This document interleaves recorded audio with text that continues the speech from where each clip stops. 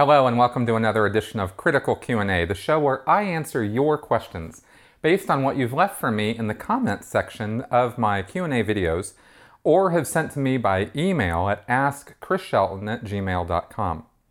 I wanted to just make a couple comments here because things are going at a brisk pace again here at Sheltonland, as I've now gotten over my flu totally and am back into rip-roaring production.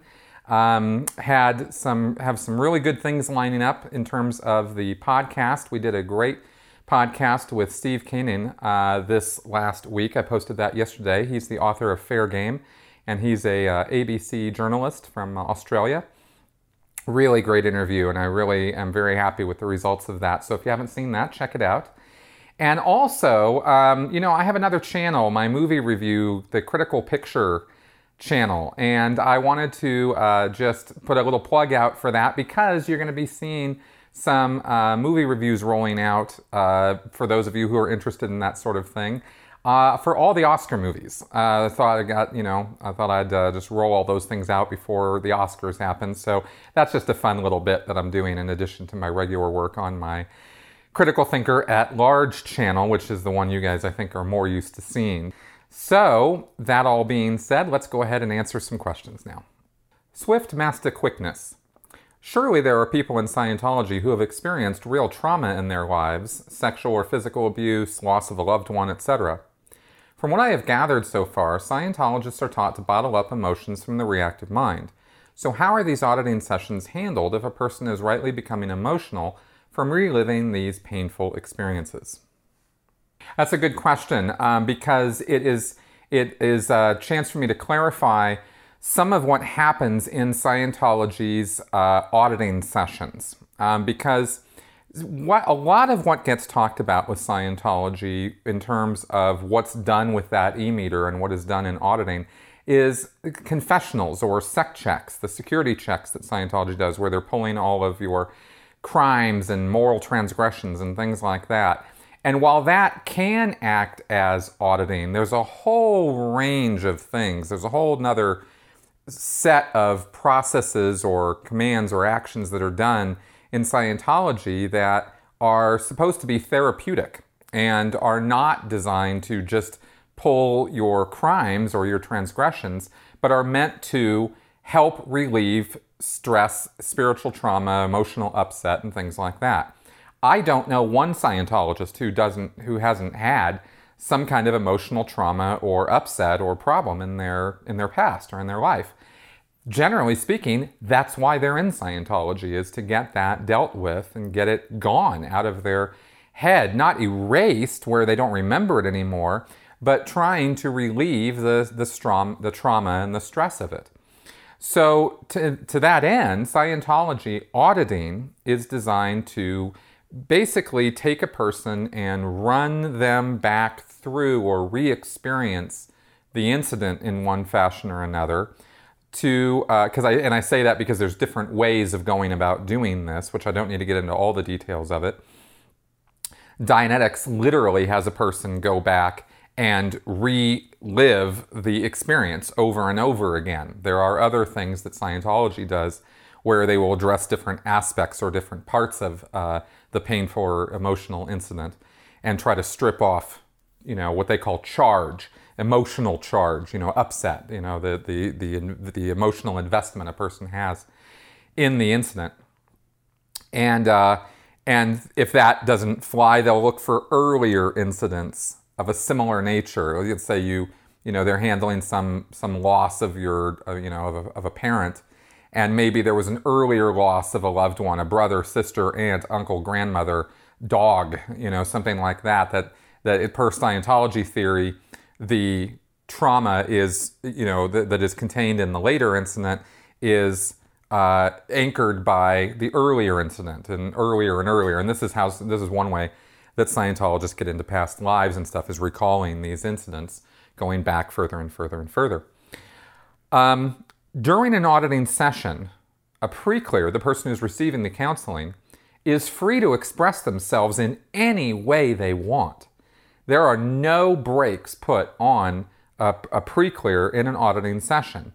And one of the reasons that Scientology auditors are trained with those drills, those communication drills where they sit and stare at somebody for hours, and where they get taunted and teased and what's called bull baiting. This is training. This is a training action now for the auditors. One of the reasons they do those things in Scientology is to prepare the auditor to deal with anything that a pre-clear might say or do to them in the course of an auditing session. Because one of the guiding golden rules of auditing is that the auditor is there to help the pre-clear through whatever it is that comes up. And it is an inexcusable offense for an auditor to abandon a pre-clear, stop doing the auditing, or in any way what Hubbard called rabbiting, like taking off from the session when it's going. I mean, it's expected that once you start a session, you are going to go through to the end until that person has re-experienced whatever they need to experience and kind of come through it on the other side feeling better about the whole thing. And that is real, and that happens. And people do experience emotional and mental or spiritual, however, whatever word you want to use, they experience some relief in going through some of these incidents and confronting some of the things that have happened to them in the past. It's undeniable. I can't sit here and say that doesn't happen, because it does. And it happened to me, it's happened to other people. This is something that does bring about some benefit from Scientology counseling. Now, as I've said before, this is no endorsement of Scientology, because anything that happens in a Scientology auditing session can happen in any therapeutic counseling session with a psychiatrist or a psychologist or a counselor or something like that. It doesn't have to be a Scientology setting in order for you to experience that kind of relief. And so I highly recommend that people stay away from Scientology, because there are other means and methods of reliving and experiencing and relieving oneself of the burden of loss and trauma that don't involve all the authoritarian crap that Scientology brings into the mix, right? And there are also other kinds of auditing procedures that are done that I think are damaging, which I've talked about before. Objective processing, for example, definitely puts you in a trance state. Definitely not a good thing to be doing to people. And so can some of this trauma relieving stuff. It's not like this stuff is fully workable on every single person it's ever done on. There are plenty of failures and plenty of instances where a person goes into a euphoric state, which is temporary.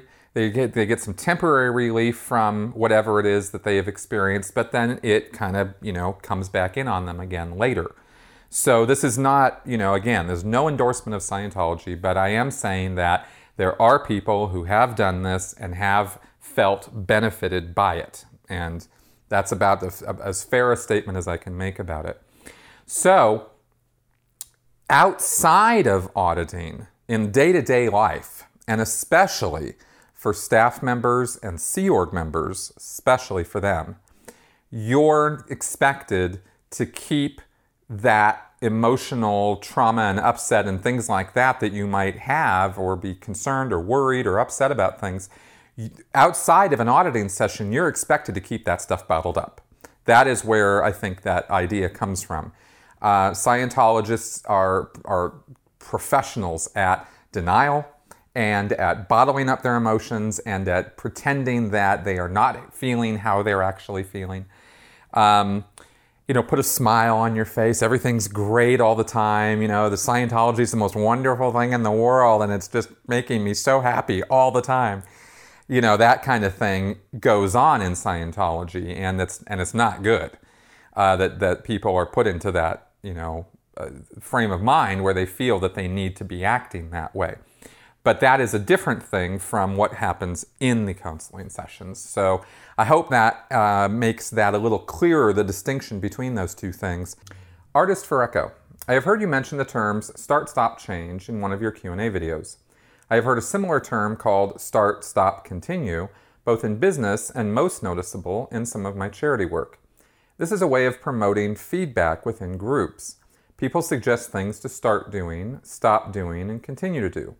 Given Scientology's history of hiding their methods inside business and motivational training, Was this start, stop, continue method created by Scientology or Hubbard, or was it something adopted by Scientology from elsewhere? I think we're talking about two entirely different things that happen to use the same words, start, stop, continue. Now, in Scientology, what you have is something called a cycle of action. Any action or the motion in the physical universe can be expressed through start, change, stop, okay, or start, continue, stop. And that is called a cycle of action. If I get up from this chair, walk into the kitchen, and then walk back or come back or something, I've started, I've continued that motion, and then I've come back and I stopped the motion and I'm done moving, right? That would be a little cycle of action during the entire course of my life. My life could be a cycle of action. I'm born, which is a start. I live and grow, which is continue, and then I die and I stop, right? That's start, change, stop. So Hubbard, used that term, start, change, stop, for lots of things, but basically it comes down to that cycle of action. He claimed that he got that idea, or that concept comes from old Vedic hymns from 10,000 years ago, where this was noted, this idea of first there is, nothing, and then there's something, and it continues and changes, and then it decays gradually, and then it dies and stops. That cycle was observed many years ago, right, by the Veda, and put into these old ancient hymns. Now, I don't know if that's true or not. I just know that's what Hubbard said. So that's where he claimed to get it from. And he thought that this made a lot of good sense using start, change, stop, both in auditing procedures, where a person is made to concentrate on starting things, changing things, stopping things, like on purpose, right, in order to put them more in a position of being at cause over their life or over matter, energy, space, and time, right, and things like this. So there's basically ways you practice, starting, changing, and stopping things, and this is a kind of auditing that's done in Scientology. As far as what you're talking about with seminars and motivational training and stuff like that, I don't think that that's related to what I'm talking about with what goes on in Scientology. I think it's just a coincidence. Jonathan Mark. What happens if Scientology is regging a member of the Scientology public and the object of the regging, i.e. the mark, calmly responds to each request with a no? The mark doesn't argue or engage or give reasons why not, other than that she doesn't want to. Does the reg cycle ever end? Yeah, of course the reg cycle will come to an end. I mean, if somebody's just sitting there saying no, and they refuse to otherwise engage or say anything else, basically the salesperson, the Scientology registrar, is going to try to cajole them or talk to them or get them talking or get them, find out what all this no is all about, because it's a little weird, actually, for somebody to just sit in front of a salesperson and just do that. Now, if they're in a situation where the salesperson has cornered them, and I'm not really sure, the context of this question leaves a lot to be, for interpretation here. So I guess let's give a couple scenarios here, right? Let's say that you have a reg, and the reg is just sitting in their office most of the time, or they come out during course room breaks or auditing breaks, and they try to, get into what they call reg cycles, where they'll sit and try to sell somebody on something. Engage, depending on how much time they have with the person, will depend on how much effort they're going to put into the sales pitch. And, and then of course they'll try to get the person to come back later or something like that. Now, if you have a person who, so generally speaking, in a situation like that, if the person is just sitting there saying no, and the reg knows that they've only got a couple minutes with the person, that's, okay, fine, I'll talk to you later, sort of thing, right? They'll try to leave by at least leaving the door open a little bit to talk to the guy. But they are going to wonder what's up with all the no, right? And they're going to want to, find out what that's about. Is there an upset? Is there something they did or somebody else did that has created, upset with this person? Because Generally speaking, the Scientology salespeople, the Regs, don't want people unhappy with Scientology. They're not going to pay a lot of money if they're unhappy. So they're going to try to do whatever they need to investigate and find out, why is this person not satisfied or not happy with what's going on. The Reg's job is to believe in the service. Scientology doesn't get sold by people who know it's a con or know it's a fraud. They truly believe in what they're doing. And they really believe in the auditing. They really believe in the classes and the courses. And they believe that these things are doing people good. So they have to, otherwise they wouldn't be good salespeople, because you got to be pretty hardcore to be a Scientology Reg. So if somebody's, what they would call that is if they were BIs, if they were bad indicators, BIs, right? Meaning, in other words, the person's looking glum, the person they're trying to sell looks glum, looks sad, looks upset, looks angry. The Reg is going to go, hey, something's really wrong here. The Reg might alert an ethics officer, a course supervisor, the auditor, whoever it is that's been dealing with this person or needs to deal with this person is going to hear about it from the Reg. The Reg's going to go, what the hell with Joe, right? If they're in a situation where maybe it's after course hours or they've gone to the person's house or something like that, and maybe the person is cornered and in a situation where he doesn't want to be sold, which of course happens all the time in Scientology. Generally, the public are kind of polite about it and they try not to, piss off the staff members or piss off the Regs or something. But if they're in a situation where they're strapped for cash, don't have the money, don't want to be sold, are feeling like they're getting the high pressure sales and they don't want to hear about it right now, then they might get a little bit, hey, no, right? I said no, I meant no. And they might just get up and walk out. I've seen that happen, right? You can't, Regs generally don't, lock people in the room and stuff like that. That happens during the sec checking, during the auditing, right? Once you're in an auditing room, you're in there until the auditor lets you out, right?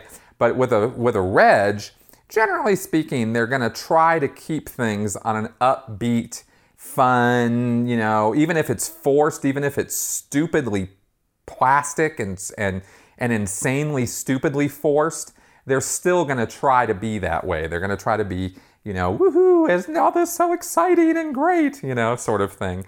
And then they'll do their Reg sales tactics on the person. If I was a Reg for a while in Scientology, I did quite a bit of regging, and if I had a person sit down in front of me who was just sitting there saying, no, I might just say flat up, just straight up, dude, what is up? What is going on? Why all the no? Why aren't you talking to me? Anything I could do to get this person talking, because the thing that the salesman has to work with is the communication of the person he's trying to sell. So if the person's not communicating, they're not being sold, which means the Reg isn't doing his job.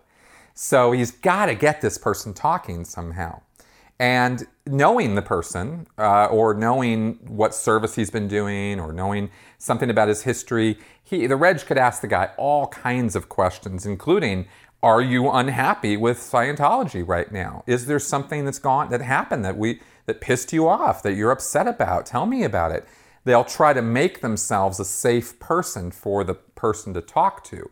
So Regs, here's the funny thing in Scientology, and you might have a hard time believing this, but it's true. The Regs were some of the best friends that a lot of the public had, because the Reg was somebody who was kind of, they're not chaplains, they're not ministers, but they kind of open themselves up to listen to anything that the person wants to tell them. And it's kind of like the Al Pacino character in Glengarry Glen Ross, if you've seen that movie, and I hope you have, because if you haven't, it's a really good movie. Al Pacino's is first shown in that movie having taken a mark out to dinner or a bar, and they had been talking for hours and hours. And Al Pacino is telling this guy stories and getting him all involved in his life and getting all involved in the Mark's life. And then does the sale, right? And the sale is done so smoothly and so it just eases right into it, right? Because they've established a rapport, they've established a relationship. And this person actually believes that the salesperson is their friend. And the Regs in Scientology think of themselves as the best friend of those people that they're selling to. They care about them. They want them to be doing well. They often know their family, right? They know their friends, their Scientology friends and things like that. So it's quite an interesting dynamic that they can establish with a person. This doesn't happen 100% of the time. Some people get regged and they don't really want to establish a relationship with the salesperson. They don't want to get all talky with them. And they just go about their business and they just, write their checks or give them the credit cards, and that's that. But if the reg has anything to say about it and the reg is any good, they're going to get involved in the person's life, right? And they're gonna really want this person to feel like the reg cares about them personally and will do anything for the person in order to see that they make it all the way up the bridge to total freedom, right? And that's part of the salesmanship of being a Scientology reg. It is a nuanced, carefully crafted, and very worked job. It is not a passive job. And I think you'll find this true for sales at any level in any group, really. You have some people who show up to work and they're just working, and they don't really care about, the people that they're selling to. But they're not the best salespeople. They're not the ones who are making all the money, and they're not the ones who are really taking home the big bonuses. The salespeople who, okay, one last thing on this and then I'll be done. L. Ron Hubbard advised regs in policy to use what's called hard sell. And hard sell in Scientology is high pressure sales tactics. Don't get me wrong, right? None of what I'm saying is meant to, again, be an endorsement of Scientology. I'm just trying to explain how it really works on the ground. Hard sell, according to L. Ron Hubbard, is caring about the individual and caring enough about the individual to get them through the stops and barriers that the person is going to present to buying the services that are going to rehabilitate and save them as a spiritual being.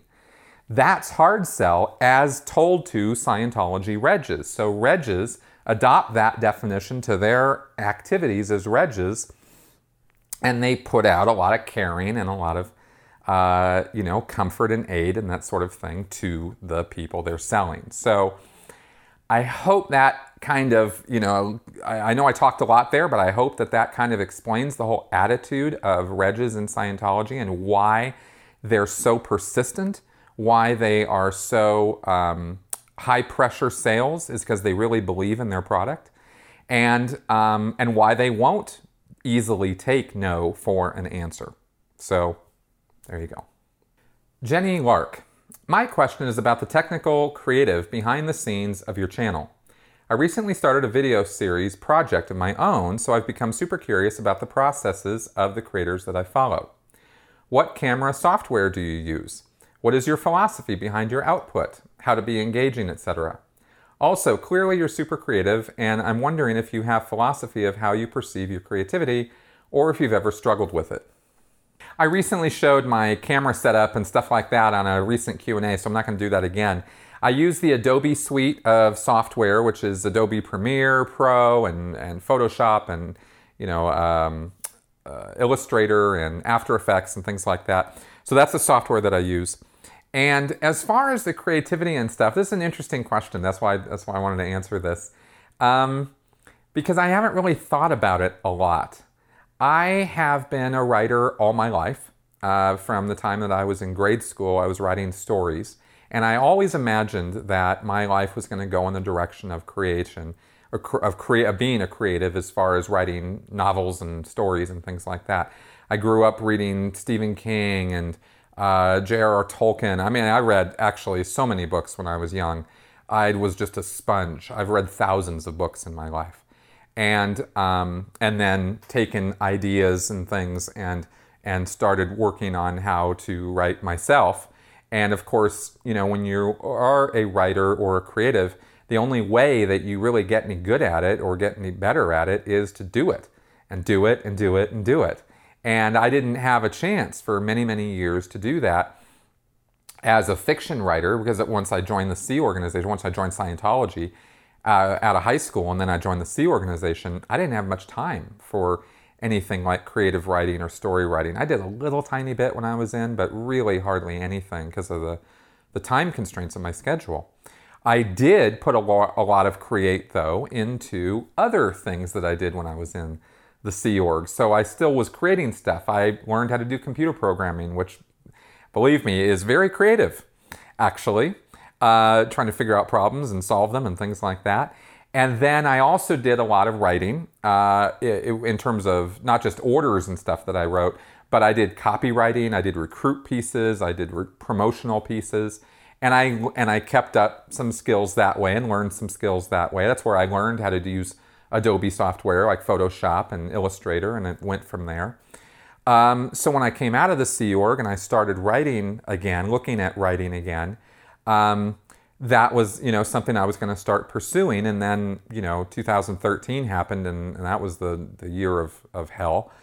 And I then started writing. I started finding myself expressing my thoughts and ideas in nonfiction pieces. I was writing about Scientology. I was writing about myself. And I was just using the English skills and the creative skills that I have to try to express myself in a logical, rational way. Try to not necessarily be non-emotional, but trying to not be overly emotional, and trying to change the premise for me. The priority for me was changing hearts and minds through rational discourse. And so that was the approach that I took, and it turned out to be a pretty good fit for me in terms of how I would go about writing, nonfiction work and stuff like that. And I had so much to say, so many things to talk about. I mean, I have, with Scientology alone, I have, 27 years of practical, hard experience with it. So to impart all of that experience, or the lessons and activities of that much of time to you guys, has been a lot of work, right? But it's been a very interesting work in trying to figure out, what am I going to talk about this time? What am I going to make a video about, or a series of videos about? How am I going to lay this out? What's the logical progression of the thoughts and ideas here, and how should this all go? And then sitting down and doing it. There have been, and then putting myself on a schedule. And this is not easy to do. But when you're creative and this is your passion, then it is not work as much as you might think it is. But putting myself on a schedule where it was 2 videos a week, then I started doing the podcast, right? So now I have 3 videos a week that I'm putting out.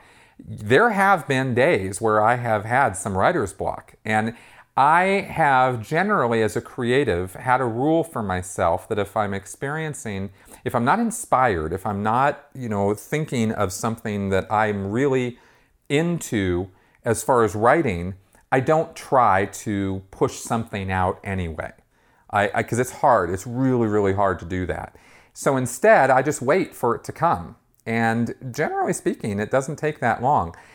However, there have been a couple times where, it's been a Wednesday and I got to get a video up on Thursday, and I wake up Wednesday morning and I'm like, I don't know what to talk about, and I've called people and I'm stuck right now. I don't know what to talk about. I don't know what to make a video about.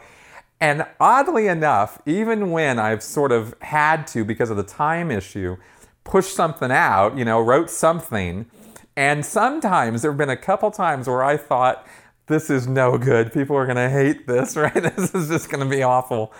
And they were some of the best videos. They were just some of the best received videos ever, right? It was really funny.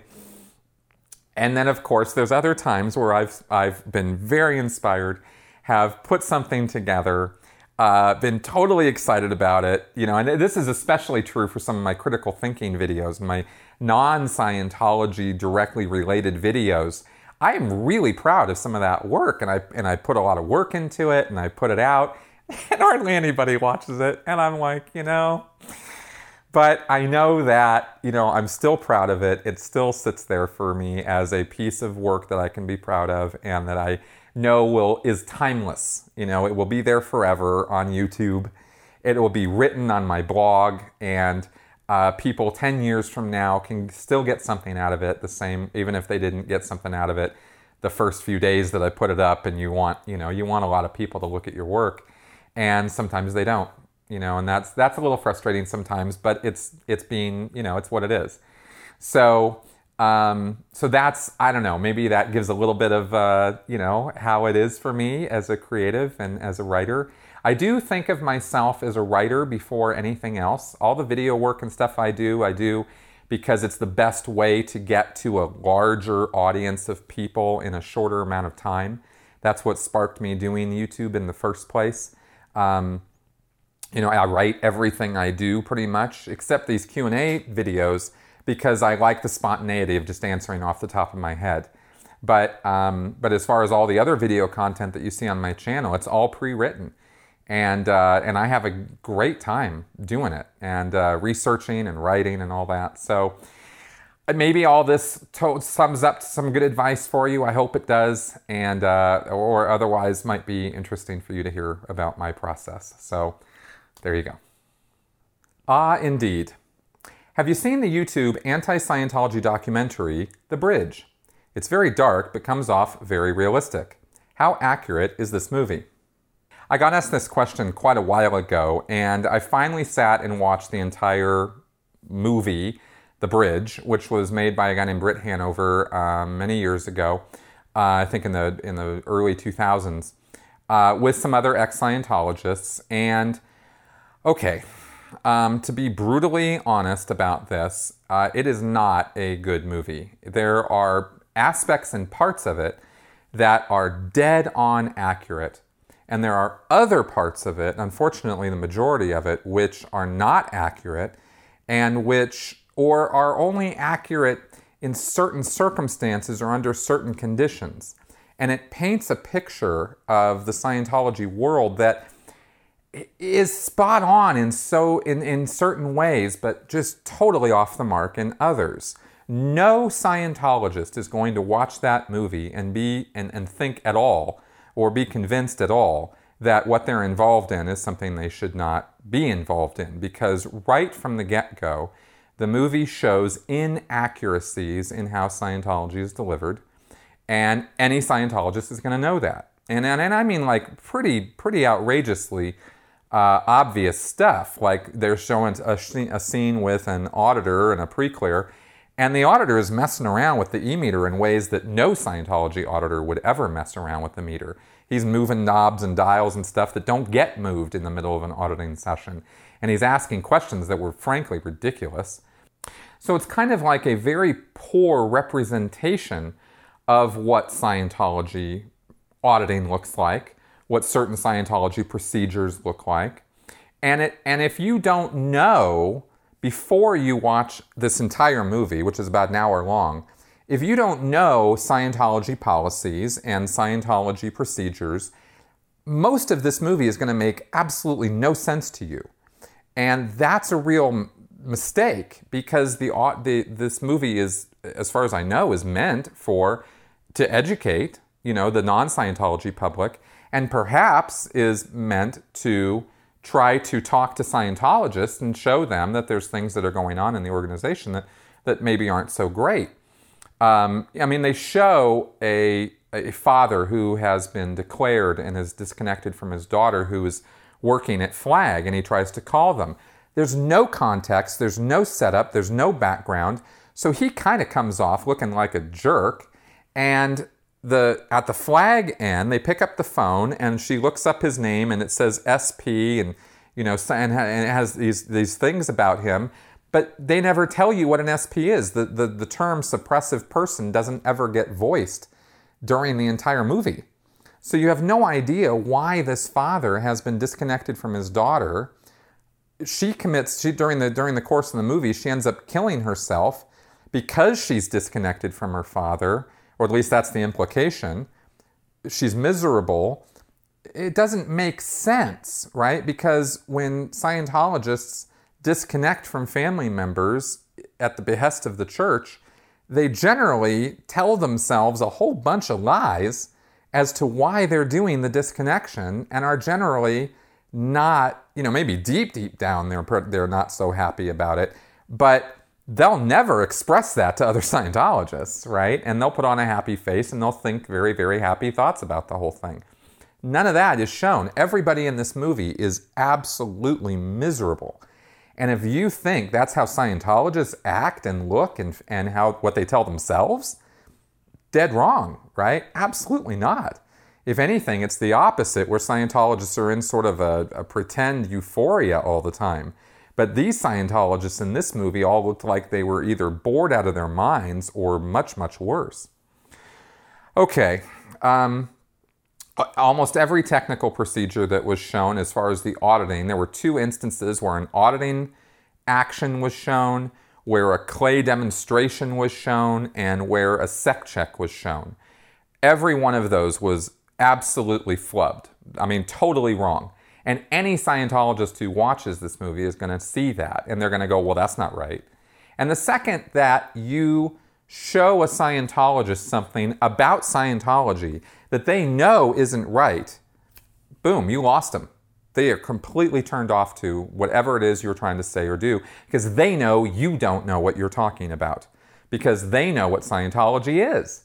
So if you're going to go dogma on them and you're going to start talking, about their practices and what's wrong with their practices, you better know what you're talking about, right? Which is one reason why non-Scientologists, family members and friends, should not engage with Scientologists about the technology of Scientology or the specific methodologies and stuff of Scientology.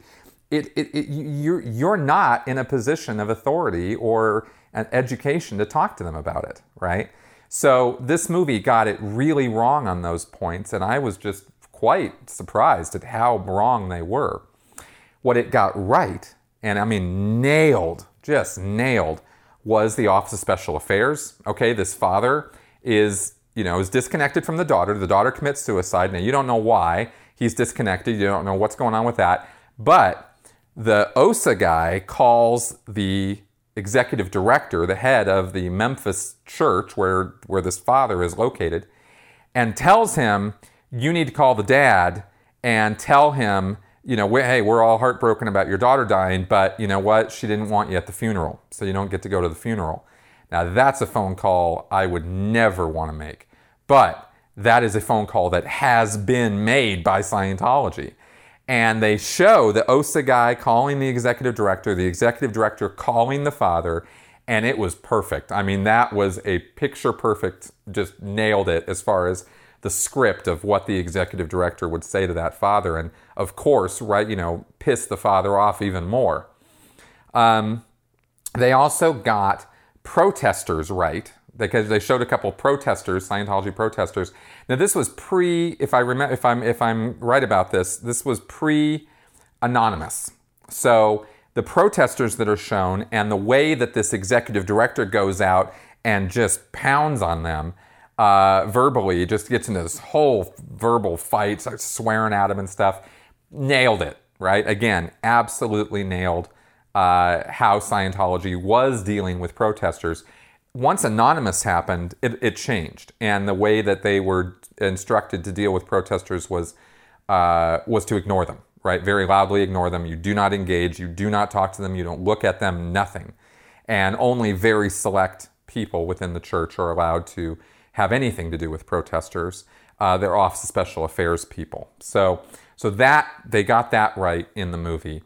But the best thing about The Bridge, and where they really did it right, was where they incorporated Scientology created videos, promotional videos, staff videos, briefing videos, the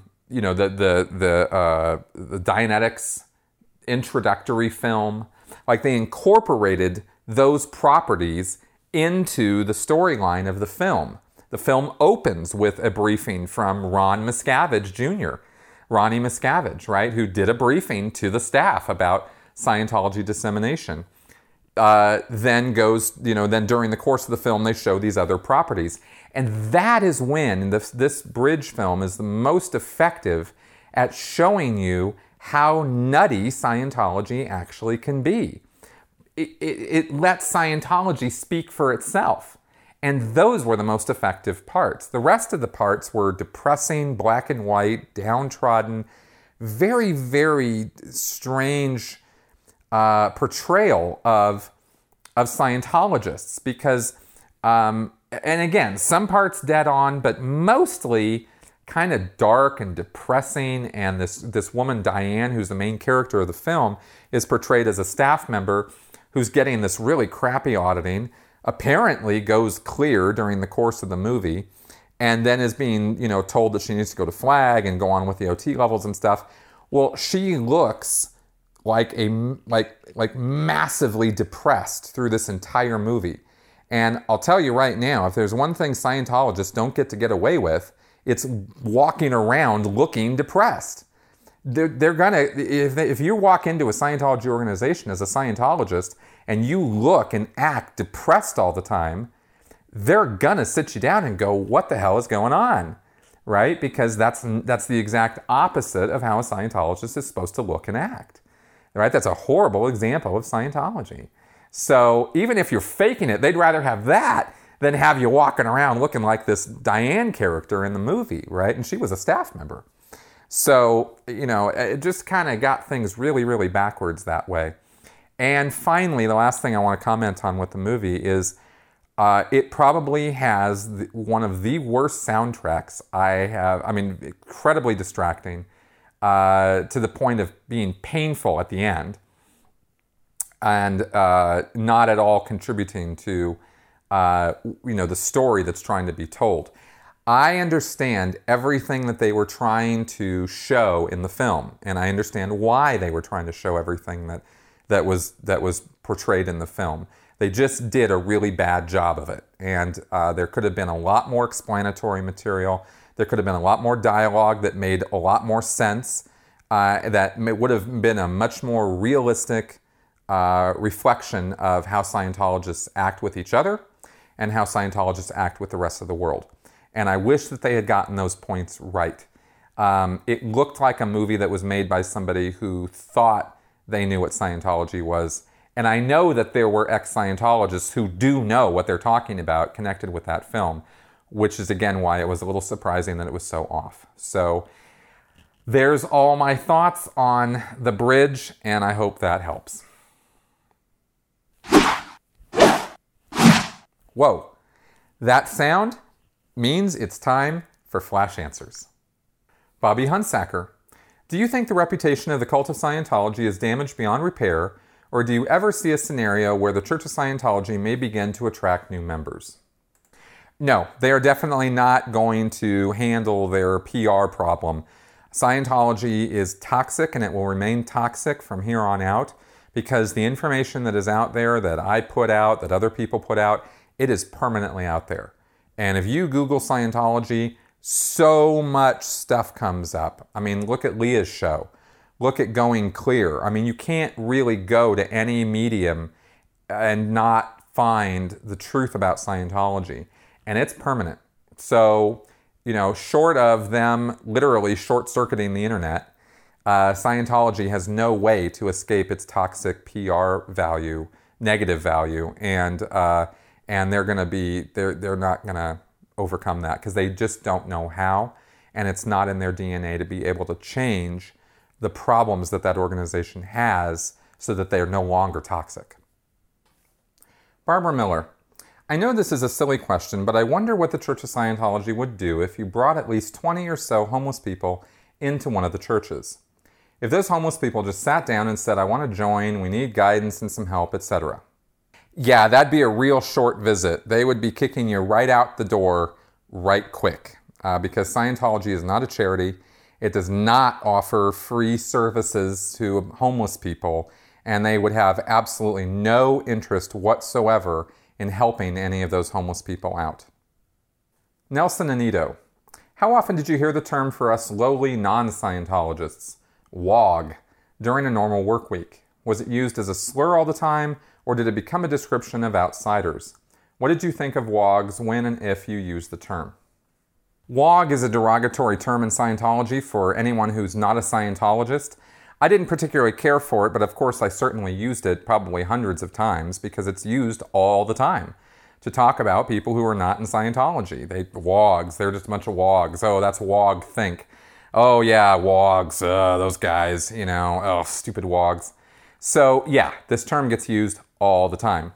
Near the end of my Scientology career, I started feeling distasteful about it personally. And I don't say this to let myself off the hook because believe me, I used the term plenty of times over the years. But near the end, I started using the term muggles instead because I just liked Harry Potter and I thought, muggles was a less demeaning word that meant the people who don't have magic. And we in Scientology have the magic. So that was the term I started using. And the other Scientologists picked right up on it. I mean, they got what I was saying. And they all laughed at it too. But it is always meant to be a derogatory term by Hubbard. Okay, everybody, we have reached the end of this week's episode. I hope you found these answers enlightening, interesting, and educational. Thank you very much for coming around. Consider supporting me and my channel through my Patreon or through PayPal or however you feel appropriate on that. It really helps, and I really, really appreciate it. So thanks a lot, and I will see you guys next time.